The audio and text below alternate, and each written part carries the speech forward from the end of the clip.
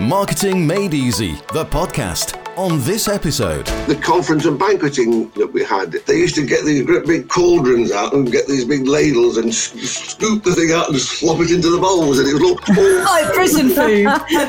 Or like when I cook for my kids. Now here are your hosts from Get Savvy Club, Anna Geary and Anita Baldwin. Hello everyone, and welcome to another episode of Marketing Made Easy with the Get Savvy Club. Anna Geary here and Anita Baldwin. Hi Anita, how are you doing today? Hello, I'm good, thank you. How are you? Brilliant, thanks. So I personally am more excited about this podcast than Anita is, just because I love football and Anita doesn't really she doesn't watch football, she doesn't get involved. And also I'm a Leicester City fan. And today our guest is none other than Barry Pierpoint. And you might think, if you're not a Leicester City fan, you'll be like, who? But if you're a Leicester City fan, you will definitely know who Barry Pierpoint is. So he was in charge of Leicester City for a while, but he actually started there as the marketing manager. So this episode is great because we get to talk to him about how he took the football club from bumbling along to actually being more strategic on the marketing side and running it like a business, and marketing it and getting the fan base up. So it's really interesting to hear the different methods that he used then and how they can still be incorporated today. So let's get into this. If you're enjoying Marketing Made Easy, the podcast from Get Savvy Club, use your podcast app to rate, review and subscribe. You're looking very well, very well. Because we're morning people. We're fine in the morning. We just go downhill throughout the day. Anything after like 4, forget it. 2. So those that don't know who Barry Pierpoint is, a lot of people that I know will be used to shouting out, Barry Pierpoint out. That was towards the end of my life there. Here's a fun fact for you. My ex-partner, my daughter's dad, once he had somebody crash into the back of him in a car accident, and you jumped out of your car and gave him your card and said, I saw all that, mate. I'm happy to be a witness. And he was like, oh, and then he said, I feel bad now for shouting Pierpoint out.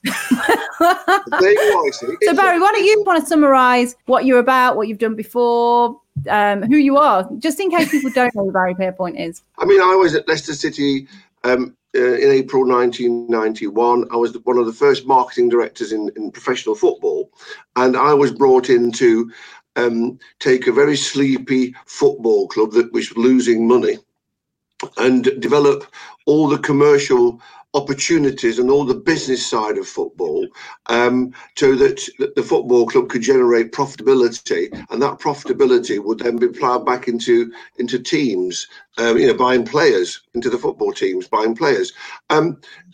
Before I joined Leicester City Football Club used to sell players, generate the cash from there, and then buy some more players. But you can't keep selling your best silverware, your best players, just to keep raising more money. So what do? You look for opportunities to develop commercial business and sponsorships and more income, and that income generates profitability, and then that turn can be turned into buying players, for the club. That's basically what my role was. But when I came to Leicester City in 1991, I mean, the club wasn't very marketing savvy. It hadn't got any marketing. It hadn't got a good rapport with its fans. Hadn't got a good reputation in the county and the city.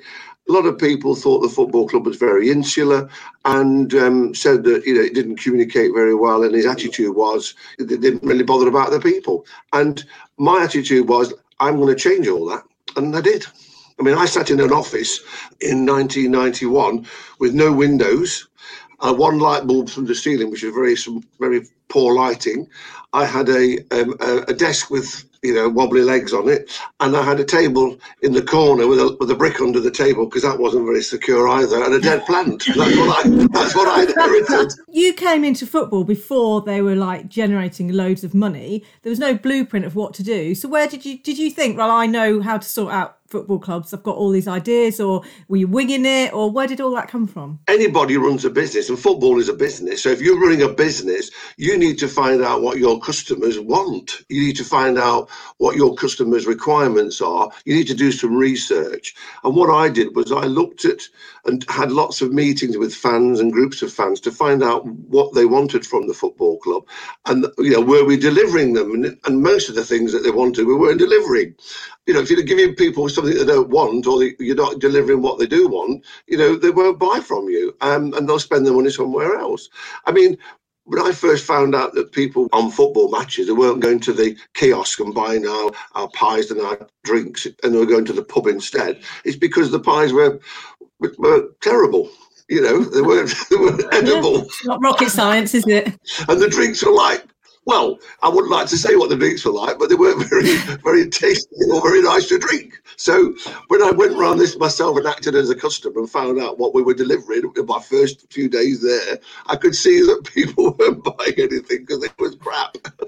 So how did you come to be offered that job then? Had you worked at football clubs before, or you were part of them? They wanted somebody who would come in and wouldn't be blinded by football, but could come in with a commercial brain and a business brain. And I'd run several businesses before. Plus the fact in those early days, I was quite flamboyant because I had coloured glasses and coloured ties, and I wore coloured socks and coloured underpants, all to match, all coordinated. Like Elton John. How did they know about your pants, though? Did you show them that interview?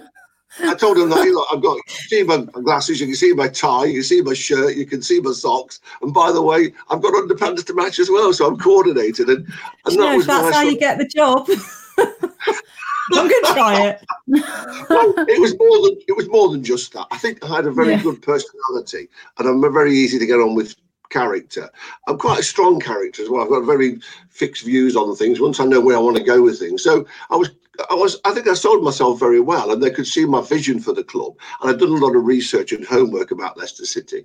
So I went in there with the directors, and not being funny, that in those days the directors were, you know, didn't know much about marketing, or some of them didn't anyway.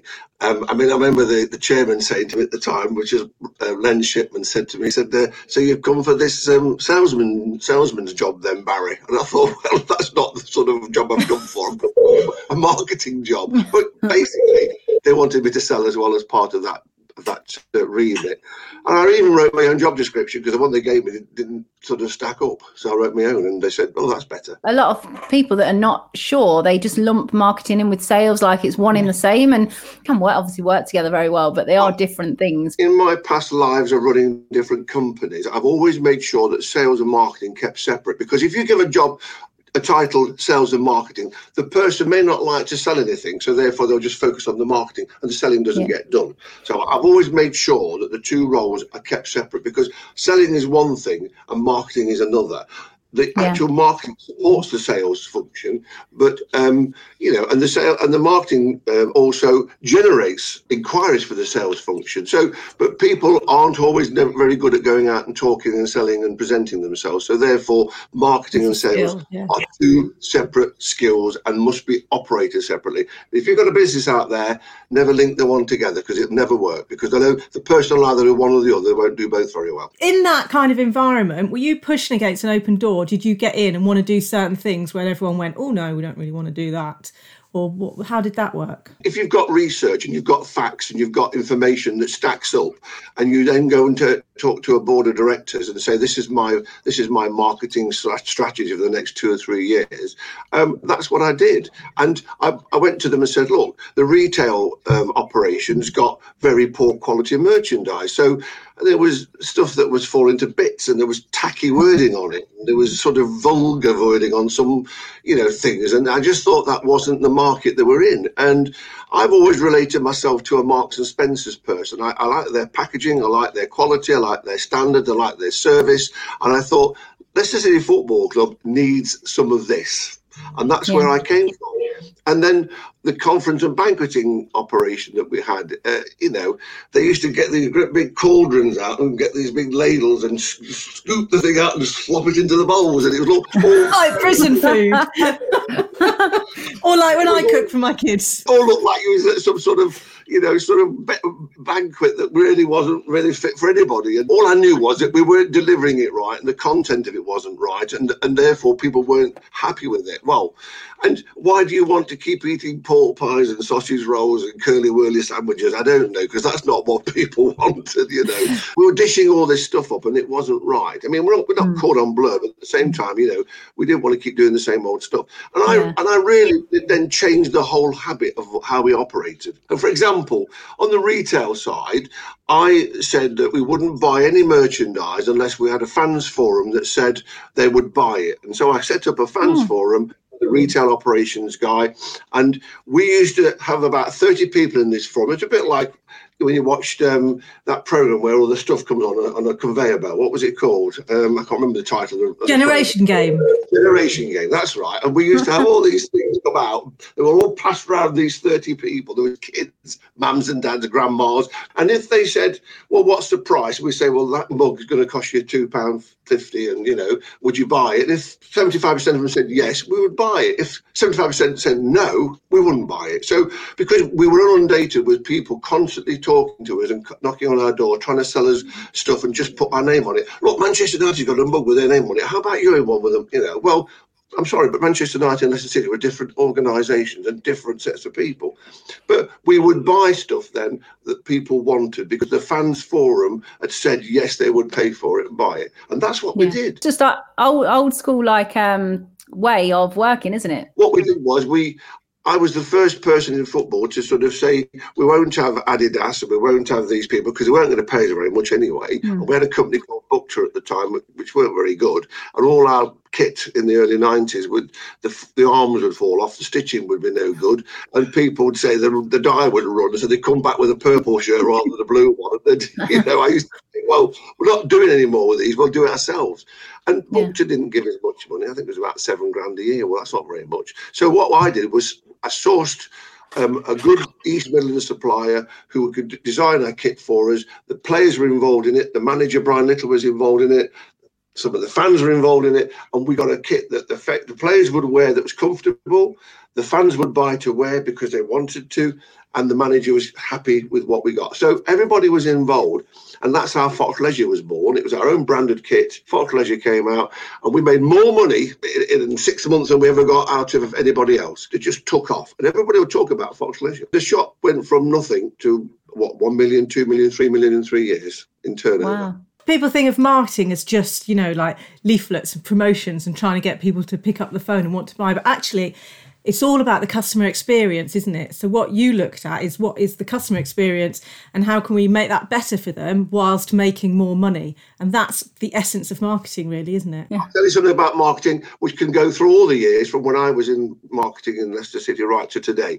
You go into a reception in a company, and I've seen ladies sitting there. One was chewing gum and blowing bubbles at me, which I thought was a bit vulgar, rude. One was reading a book. Now, to me, marketing is about presentation, it's about awareness, it's about looking after people who come to your premises.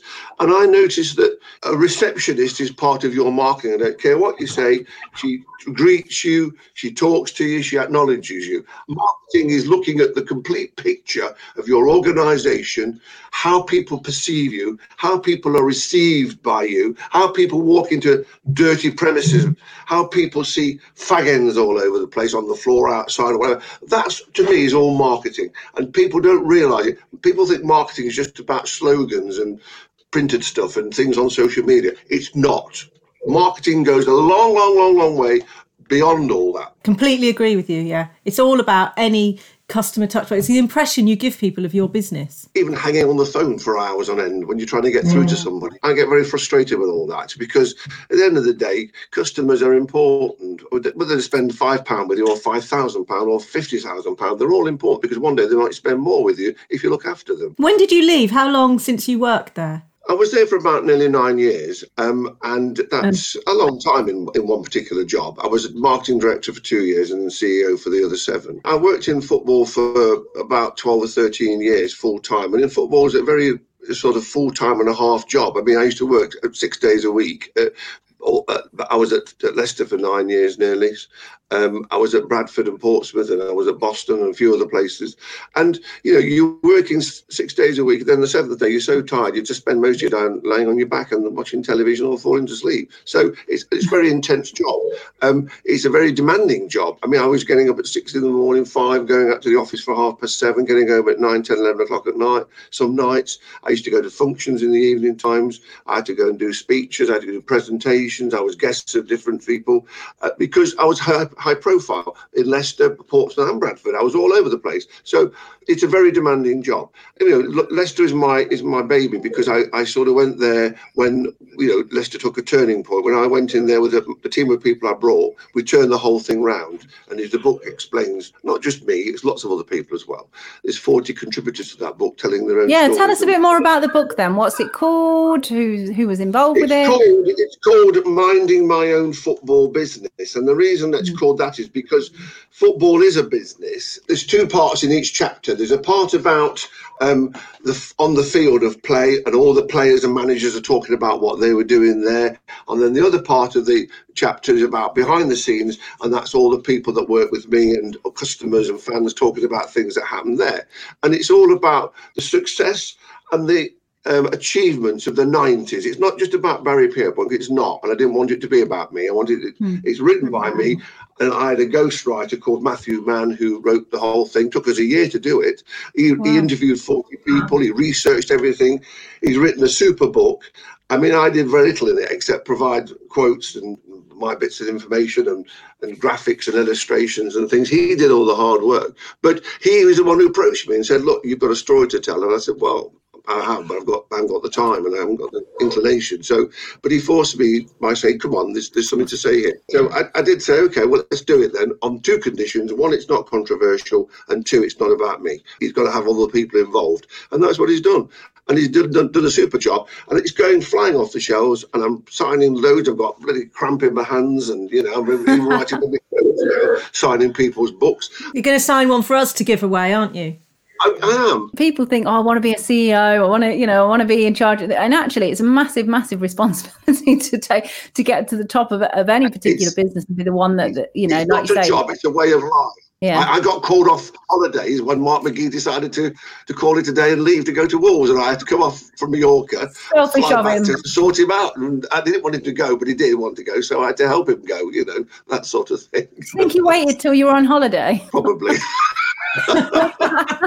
Bastard. I mean, as I say, I had 8 years of wonderful time, and 4 or 5 of sort of, not so good towards the end, but it's all for the wrong reasons, all political, you know what I mean? Marketing was made the off-the-field activities successful. It was marketing that worked for me. So I'm not a massive football fan. I don't really know it, even though my dad worked for football clubs, actually. And my first job was making the sandwiches at Aldershot Football Club when I was about 13. So I don't know a lot about football. But so why were they chanting Pierpoint out? What happened with all that? It's a political thing where we had a chairman at the time who was doing his own thing and didn't consult with the rest of the directors. I was a chief executive of a public limited company, and this chairman just pleased himself. And basically he had the manager on his side, which was Martin O'Neill, and sort of used the manager, I think, to get rid of 4 directors, including myself. And it was political rather than because I wasn't no good at my job or anything like that. And because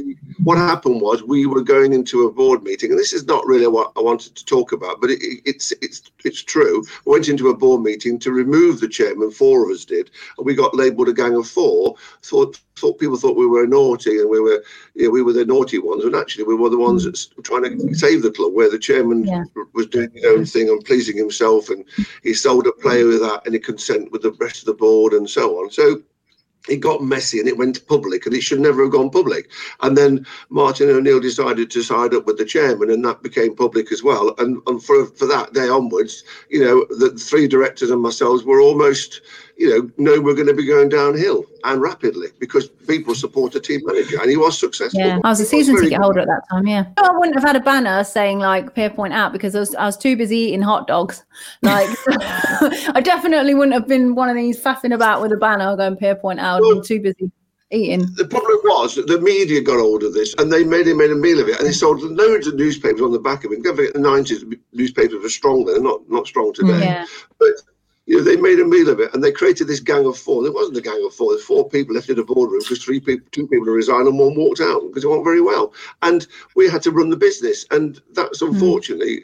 We got labelled a gang of 4, and then consequently everybody thought Barry Pierpoint was leading the gang of 4, and that's how it all went. That's why it was your name. Not the other people, it was mine. So the book then, this guy was already writing it before lockdown then? It was already a concept already happening already? He contacted me last August time, and we had a meeting And I said, okay, I'll do it on the two conditions as I explained. And he started it September. We finished it in October, thereabout end of October, November. I wanted it to be launched next to April, and because I had been at the football club in April 1991. It was also 30 years since, that time I started there in 2021, April. And it was also my birthday in April. So it had a reason for doing it in April. But then we wanted to have a big event, a big public event where people would come along and that. But because of the virus situation, we couldn't guarantee that. So we pulled it forward and brought it out on December 1 so that people could buy it for Christmas. You can do like a relaunch, can't you, if you know what I mean, in April. So you can just when everybody's going to run out and buy it, but then obviously you can say, oh, it's 30 years and here's a book. So it's another excuse to market it again, isn't it? Another marketing activity, Anna, another marketing activity.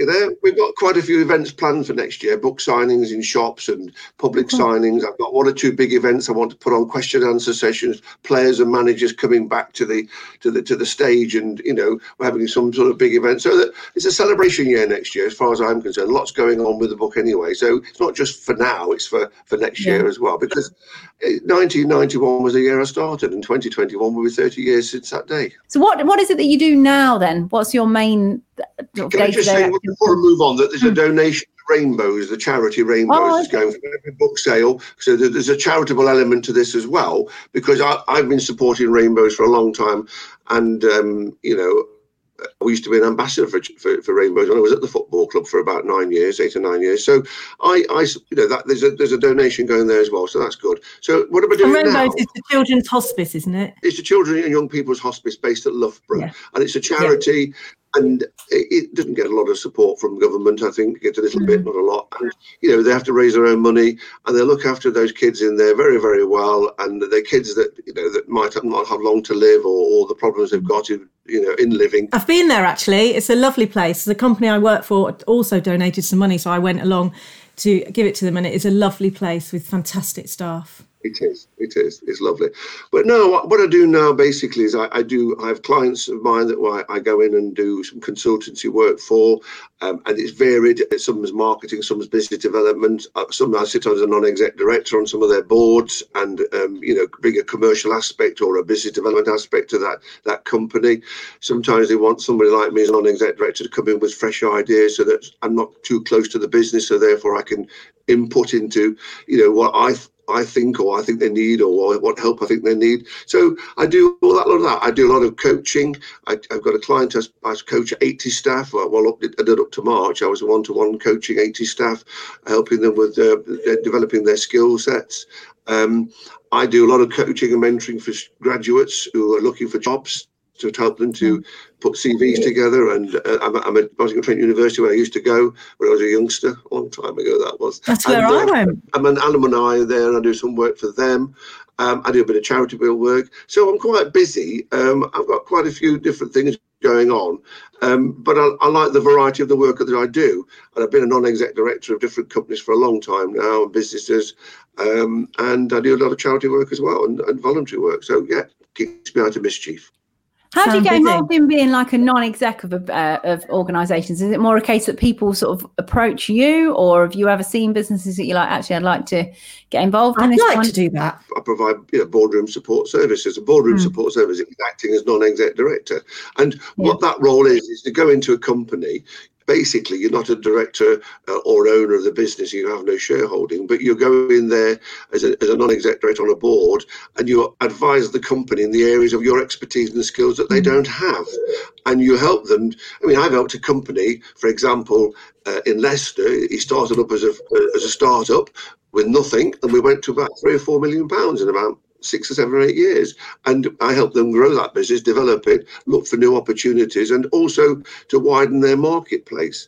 I helped a company in Sleaford, in Lincolnshire, and to help their technical staff become salespeople. So when they went out on the road and did technical work, they could actually talk about the products the services they offered and bring in new business. And that was an interesting exercise. And I was there for about 5 years. It's like, when you get Sky now, you have somebody comes to install Sky. They're proper salespeople now. They'll try and upsell you while they're putting the Sky in. For any business, it's mad to have an engineer who does one thing and then another salesperson who does, and to just compartmentalise all of that. Multi-skilling has got to be more profitable, hasn't it? Well, if you think about it, if you've got an engineer going on a premises, I mean, there's nothing worse than somebody asking a question of an engineer and he said, I don't know, it's not my job, I'm not interested, and all that. Yeah. That's not the right way to market your business in front of a customer who's going to have some technical work doing. And I think every company should have all their, and I say this very, very, strongly, all their technical people should be taught how to promote, sell, market that business and speak of it very highly with confidence. And, I don't mean you've got to stand there and say, well, can I flog you one of these and flog you one of those? Yeah. But, you think about the word upsell. Have you thought about one of these, Mrs. Jones? Have you thought about one of those, Mr. Smith? And, that's part of marketing, and that's part of their role. They're representing that company. They're the brand ambassador of that company, going out into that, that person's house and doing that technical work. They're there to help that company grow and develop, and that's what they should be proud of. And I think that's what people do. It's hard when you have a business and you're trying to get everybody in the business to have that mindset of you've not just got a job, but you are a representative of this business, and incentivize them in some way as well. So when I had the recruitment business, trying to get maybe the administrator to get it into her head that actually she could put some kind of commission structures together that actually they can also make money if they take a job or ask the right question. Team effort. They're not there just to answer the phone, but actually they could ask questions that could lead to more opportunities if their brains were just wired up. Yeah, I had an advertising, marketing and PR business in Leicester for about 4 or 5 years, and you've got to incentivize people, but they've got to also be trained properly how to put the business across. It's not a case of, I can see a pound sign, I'm going to get something, so I'll try and flog it in my own way or style. There's got to be a corporate style to the way you get all your stuff to present. And yes, incentivize people, because I used to say to my staff, if I make X percentage profit, after that, once all my cost are covered and that sort of thing, I'll share that profit with you guys. And that's what I used to do. I used to show them what money we made, and I used to give them a percentage of all the profit, all of them, so they could see that their hard-earned efforts and their dedication and passion to that business paid off, and that's what people should do. And also then they'll see the business as a whole business, because it's amazing in a business how people kind of just do their own little bit and never look up. And the teller is, if you ask everyone in the business to write down what does this business do, how many different answers would you get? And actually, if your communication's right, everybody should be saying, we do this for these people, and should all understand it. But does the receptionist even know what the business does?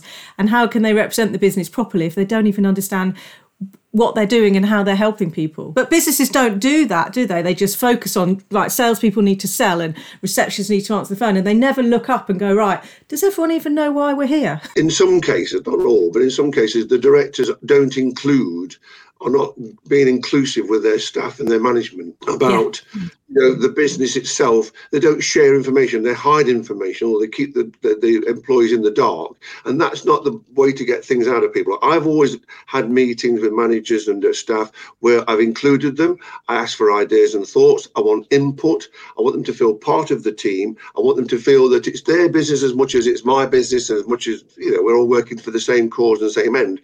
And if you include people like that and make sure they feel part of it, and you listen to their comments and views and their suggestions, and sometimes they're good and sometimes they're not, but they understand that at least you've listened and you've considered them. That's the way to get the best out of people. And again, people can either be a good marketeer for you, or they can be a very poor marketeer for you. And I've seen some very poor companies who treat their staff quite shabbily, and that's why they just get nothing but negativity coming out of that business. Going through the years of marketing, I mean, I can talk about that if you like a little bit, because I was doing marketing in the 1990s when I think you probably weren't even born, were you? I suppose, I don't know. Oh God, I can't. Yes, we were. Yeah, we were. We were born. I was at university in the 90s. Was I? You could have been born in 1990. You look too young for that for me. Yeah, so I know. I must change my glasses. Thank you. No, keep those on. Make everybody wear them. I was thinking about, the days when I was, doing the marketing job, before I was at the football club as well, and looking at the sort of marketing activities that we used to do, because marketing has moved along, although not always for the better, may I say, either. I mean, I can remember database marketing being a very strong thing that would help you focus and target certain types of sectors or people. And database, I still use today databases, your Tesco cars get a database marketing tool and all the other things that you do. That was one of the things I thought was very strong. Brochures and flyers and leaflets were very sort of popular in those days. People wanted a brochure, they wanted the colour leaflet, you know what I mean, where people used to read a lot of printed material. I think telephone marketing was a strong point, because we used to talk to people on the phone a lot at Leicester City Football Club. People are a bit wary of telephone marketing now because they think people are confidently canvassing or trying to sell them something. E-shop's a little bit more difficult because you've got to make sure that people tick the box and want you to be, let them send you stuff through the email or post or whatever. Newsletters were always something that we did a lot of, sort of talking about stories and things that we'd done and giving examples and showing the different people using the services and that. Invitations to seminars and events obviously was quite, big in those days, because people wanted to go along and meet people as per networking. Networking's still strong, although I sometimes find with networking today, and have done for the last 10 or 15 years, that if you're not careful, you meet the same 10, 15, 20 people every time you go. And it becomes a little bit, they're all trying to sell you something you don't want, and you're trying to talk to them about something you've got, and they don't really want that either. So it's a bit strange that. And the newspapers, of course, over the years, unfortunately, their circulation's dropped. People aren't looking at newspapers. More older people read newspapers. Younger people do it more online now, don't they? Read all the news online or get all the information online. So that has changed over the years. Presentations, personal presentations, I think they're important on a one-to-one basis, but tailor it around the individual. I can remember once a guy came to see me, and this is no word of a lie, and he was selling photocopiers, and he came to the football club. He stood there and he did a presentation, and this is, if everybody out there, if you're doing a presentation, don't do it this way. This is the way you don't do it. He stood there and told me how wonderful his company was, who he was, what the photocopy did, and he never said to me, what you want and who are you and what. He never said anything. So I said at the end of the presentation, I said to him, what do you know about us as a business? He said, oh, you're a football club. I said, well, I know that, but what else do you know about us? Well, that's all I need to know. I said, well, there's more to the football club than what you think. And he said, oh, is there? I said, yes, there is. So I said, do we need a photocopy? Have you found out? He said, no, I thought I'd just come and sell you one. I said, well, okay. So this is how it went. This is a presentation. And so I said to him, fine. I said, you know nothing about me, nothing about the business, you don't know nothing about what we want. You've come in and talked about everything to do with yourself. And as far as I'm concerned, you can pack your bag and go home, because I'm not interested. And that's what I said to him. Another Barry Pierpoint fan out there. And I said to him, I said, can I have some feedback? And I said, the feedback is, when you go in to do a presentation, you talk about the company and the person, and you talk about all their things you know about them, and then you get them engaged, you get them, interacting with you, you talk about them, you talk about their business and their successes, and when they've got the person talking and joining in, then you talk about yourself and what you're there for. That's the way to do it. But you're right, Barry, because I've been in marketing since the late 90s. And actually, it has changed a lot. But what's changed are the methods to get to your customer. And the essence of marketing is put yourself in your customer's shoes and think, what would I like? How would I like to be spoken to? What would make the difference to me? What will I understand? What's going on in my life? And all of that hasn't changed. Whereas people are focusing so much on the methods. I've got to do social media. I've got to do email. I've got to put an unsubscribe option and the tech and all of that they forget that that's the essence, is just think like your customer. I've hired and fired people left, right and centre. And one thing that I'm always surprised is that people don't market themselves as a commodity, as a brand themselves. They just don't know how to do it. And, they need help with presentation skills. They need to know how to put themselves across, how to gain the attention of the person that's interviewing them, and what to say the right things. Basics, even, like when you go in and like you say, the receptionist is there, and you sell yourself to the receptionist before you even see anyone else, because you're like, oh, hi, and you talk to them. The lowdown from them. You have a little chat with them and whatever. And I know when I've been to to recruit, pick up jobs in recruitment and whatnot, I've gone in and I've chatted to and I know when I've left, the receptionist said to whoever's met me that day, oh, she was lovely, wasn't she? And I think, well, obviously I was lovely, but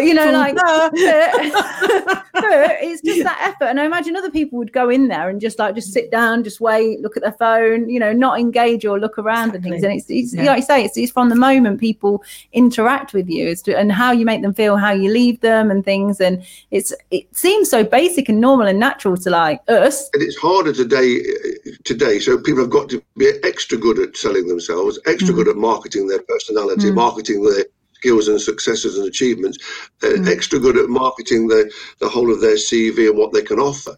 And I do a lot of that coaching with these graduates, and A, they can't present themselves very well, and B, they don't know how to sell themselves very well, and C, they don't know. And I'm always saying to my kids, it's more important that you have that confidence, attitude, that about that way, and and they both, to be fair, they both got that already, kind of thing. Like Serena, my daughter, would get a job anywhere if she went in. She just would. She'd just talk until they gave her the job. There's no way that she wouldn't have any problem. But yeah, you're right. The grads of the work, they've got all these. They're really clever, but they've not learned the person, not that you can learn personality, but they've not learned how to communicate properly with people. If you can walk into a room of strangers and chat to anyone, the old can do anything and go anywhere, can't you? That's the best skill you can have. That's one of the techniques you need to network a room. You've got to be able to walk up to people and be able to talk to them and link and connect with them instantly, not stand in the corner talking to the same three people you work with, so that's not networking, is it? So I agree. So we always ask 2 questions on this podcast. Forgot what it was. We're on then. The first one is, with the Get Savvy Club, what makes you savvy? And you can take that question however you want. I think over the years, I've always tried to keep up to date with marketing activities and techniques. I've always looked at ways of growing business and developing businesses. I've kept my mind open. I've been in front of competition, and I've made sure that whatever businesses I'm in, I'm above the competition. I keep in front of the competition. I keep my ears and eyes to the ground. I look what's going off. I find out things. I research. I think it's a case of constantly evolving and never stopping and standing still. That makes me savvy. And I've been very savvy in quite a lot of businesses I've ran, because I don't stand still and I don't just let things grow under my feet. I constantly keep evolving, constantly keep reviewing. Like everything in business, I review my suppliers, I review all the things that I do, all the ways and all the things that how we operate. It's the same with marketing. You've got to be constantly evolving and looking for new opportunities, new ideas, new outlets, and new ways of doing things. Never ever stand still. And the second question is, we ask you to recommend a book. And we had a bit of a conversation about this before you came on the podcast, didn't you, a while ago? And you were like, well, I don't read books, Anna. I was like, well, you need to really think of one, don't you? You've written one. I want to come talk about that. But you've got one that you've read. Well, but you actually did remember, didn't you? And you have got one. So what book do you recommend? I've got one here called My Big Idea. And it goes back to 2006. I don't know if it's still out there. It's on one for the Sunday Times. And it's about 30 entrepreneurs talking about the ideas that they used and had to put into their business and make their business develop and grow. And I remember that going, it's a long time ago, 14 years, I know. But I read that book. It's by Rachel Bridge, author of the best-selling How I Made It. It's all different entrepreneurs, 30 successful entrepreneurs, talking about inspiration, ideas, and so on. And I remember reading all that and getting some thoughts and ideas for my agency when I was in the agency business then. And, looking at what other people were doing. And you can learn from other people, but then you can also adapt from other people what they're saying. You can think, well, actually, they said that, but I think I could do it that way, and so on. So that's one book. And the other book I've been reading, which is called Minding My Own Football Business, is also about, 10 years of innovation and business development and excitement and fun of running a company and a business and all the marketing techniques and branding and all the things that we did. So that's another book. Highly recommended for any Leicester City fan. Go out and get that one. But listen, it's a book for business, it's a book for sport, and it's also a book for people who weren't born, because it talks about the history of the club before they were even around. So there's different approaches on that book, and it's got 40 people telling different stories and interesting facts and things that were happening there. We'll put the link on this anyway, on the podcast, so people, whatever link you give me for people to buy it, I'll put that on there so people can go and grab that off of the show notes and to buy the book if they want. They can contact you through LinkedIn as well, can't they, if people want to connect with you? Is that the best way of connecting with you? LinkedIn, Facebook. I can give you my email address if you want to put that on somewhere. And if people want me to sign a book, I can arrange to have it. They can email me and say, look, Barry, I bought a book. It's on the order line thing, but you can send me an email. It's, look, Barry, I bought a book. Can you put this message in, and can you sign it for me? And I'll gladly do that, because, it's a one-off. It's never going to happen again. And it's going to be here, and it's going to be here forever. So it's a one-off situation. And even people that don't know me have bought the book and said, look, I'm not a football fan, I don't know anything about football, I like the sound of it, it sounds interesting, I've bought it, can you sign it? And I say, of course I can, and I have done. If you're enjoying Marketing Made Easy, the podcast from Get Savvy Club, use your podcast app to rate, review and subscribe. Awesome, another great interview, interesting guy. And what I love about Barry is that it just shows that the fundamentals of marketing don't change, and actually a lot of it comes down to common sense and what impression do you want to leave? How do you want to make somebody think, actually, I want to go back there and I want to spend my money with that company? And those fundamentals don't change, do they? But yeah, a really humble guy, because I'm betting as well that it wasn't quite as easy to turn it around and make millions as he says it was, just sorting out, stopping the receptionist chewing gum on reception and things like that. So and matching his tie with a sock. With his socks, yeah. If it was that easy, I'd be doing it as well. Though you have done it today, haven't you? Your jumper and socks. Yeah, I've got a Christmas jumper on today as we record this. But yeah, so great interview, really interesting. And actually, I'll be honest, I think football is the most boring thing in the world. And I'll never be converted, but still an interesting guy with an interesting history. Yeah, really good. So anyway, if you will want to win a copy of the book that he talked about, then simply just take a screenshot, rate and review this podcast, take a screenshot, tag us on any social media platform, and if we pull you out of the hat, we will send you a copy of the book. And don't forget to listen to whatever the quickie will be on Thursday. At this moment, I can't tell you what it's going to be, but I'm sure it'll be awesome. Anyway, have a lovely week. Bye. Bye. That was Marketing Made Easy, the podcast from Get Savvy Club. If you enjoyed it, join our Facebook group. Just search Get Savvy Club.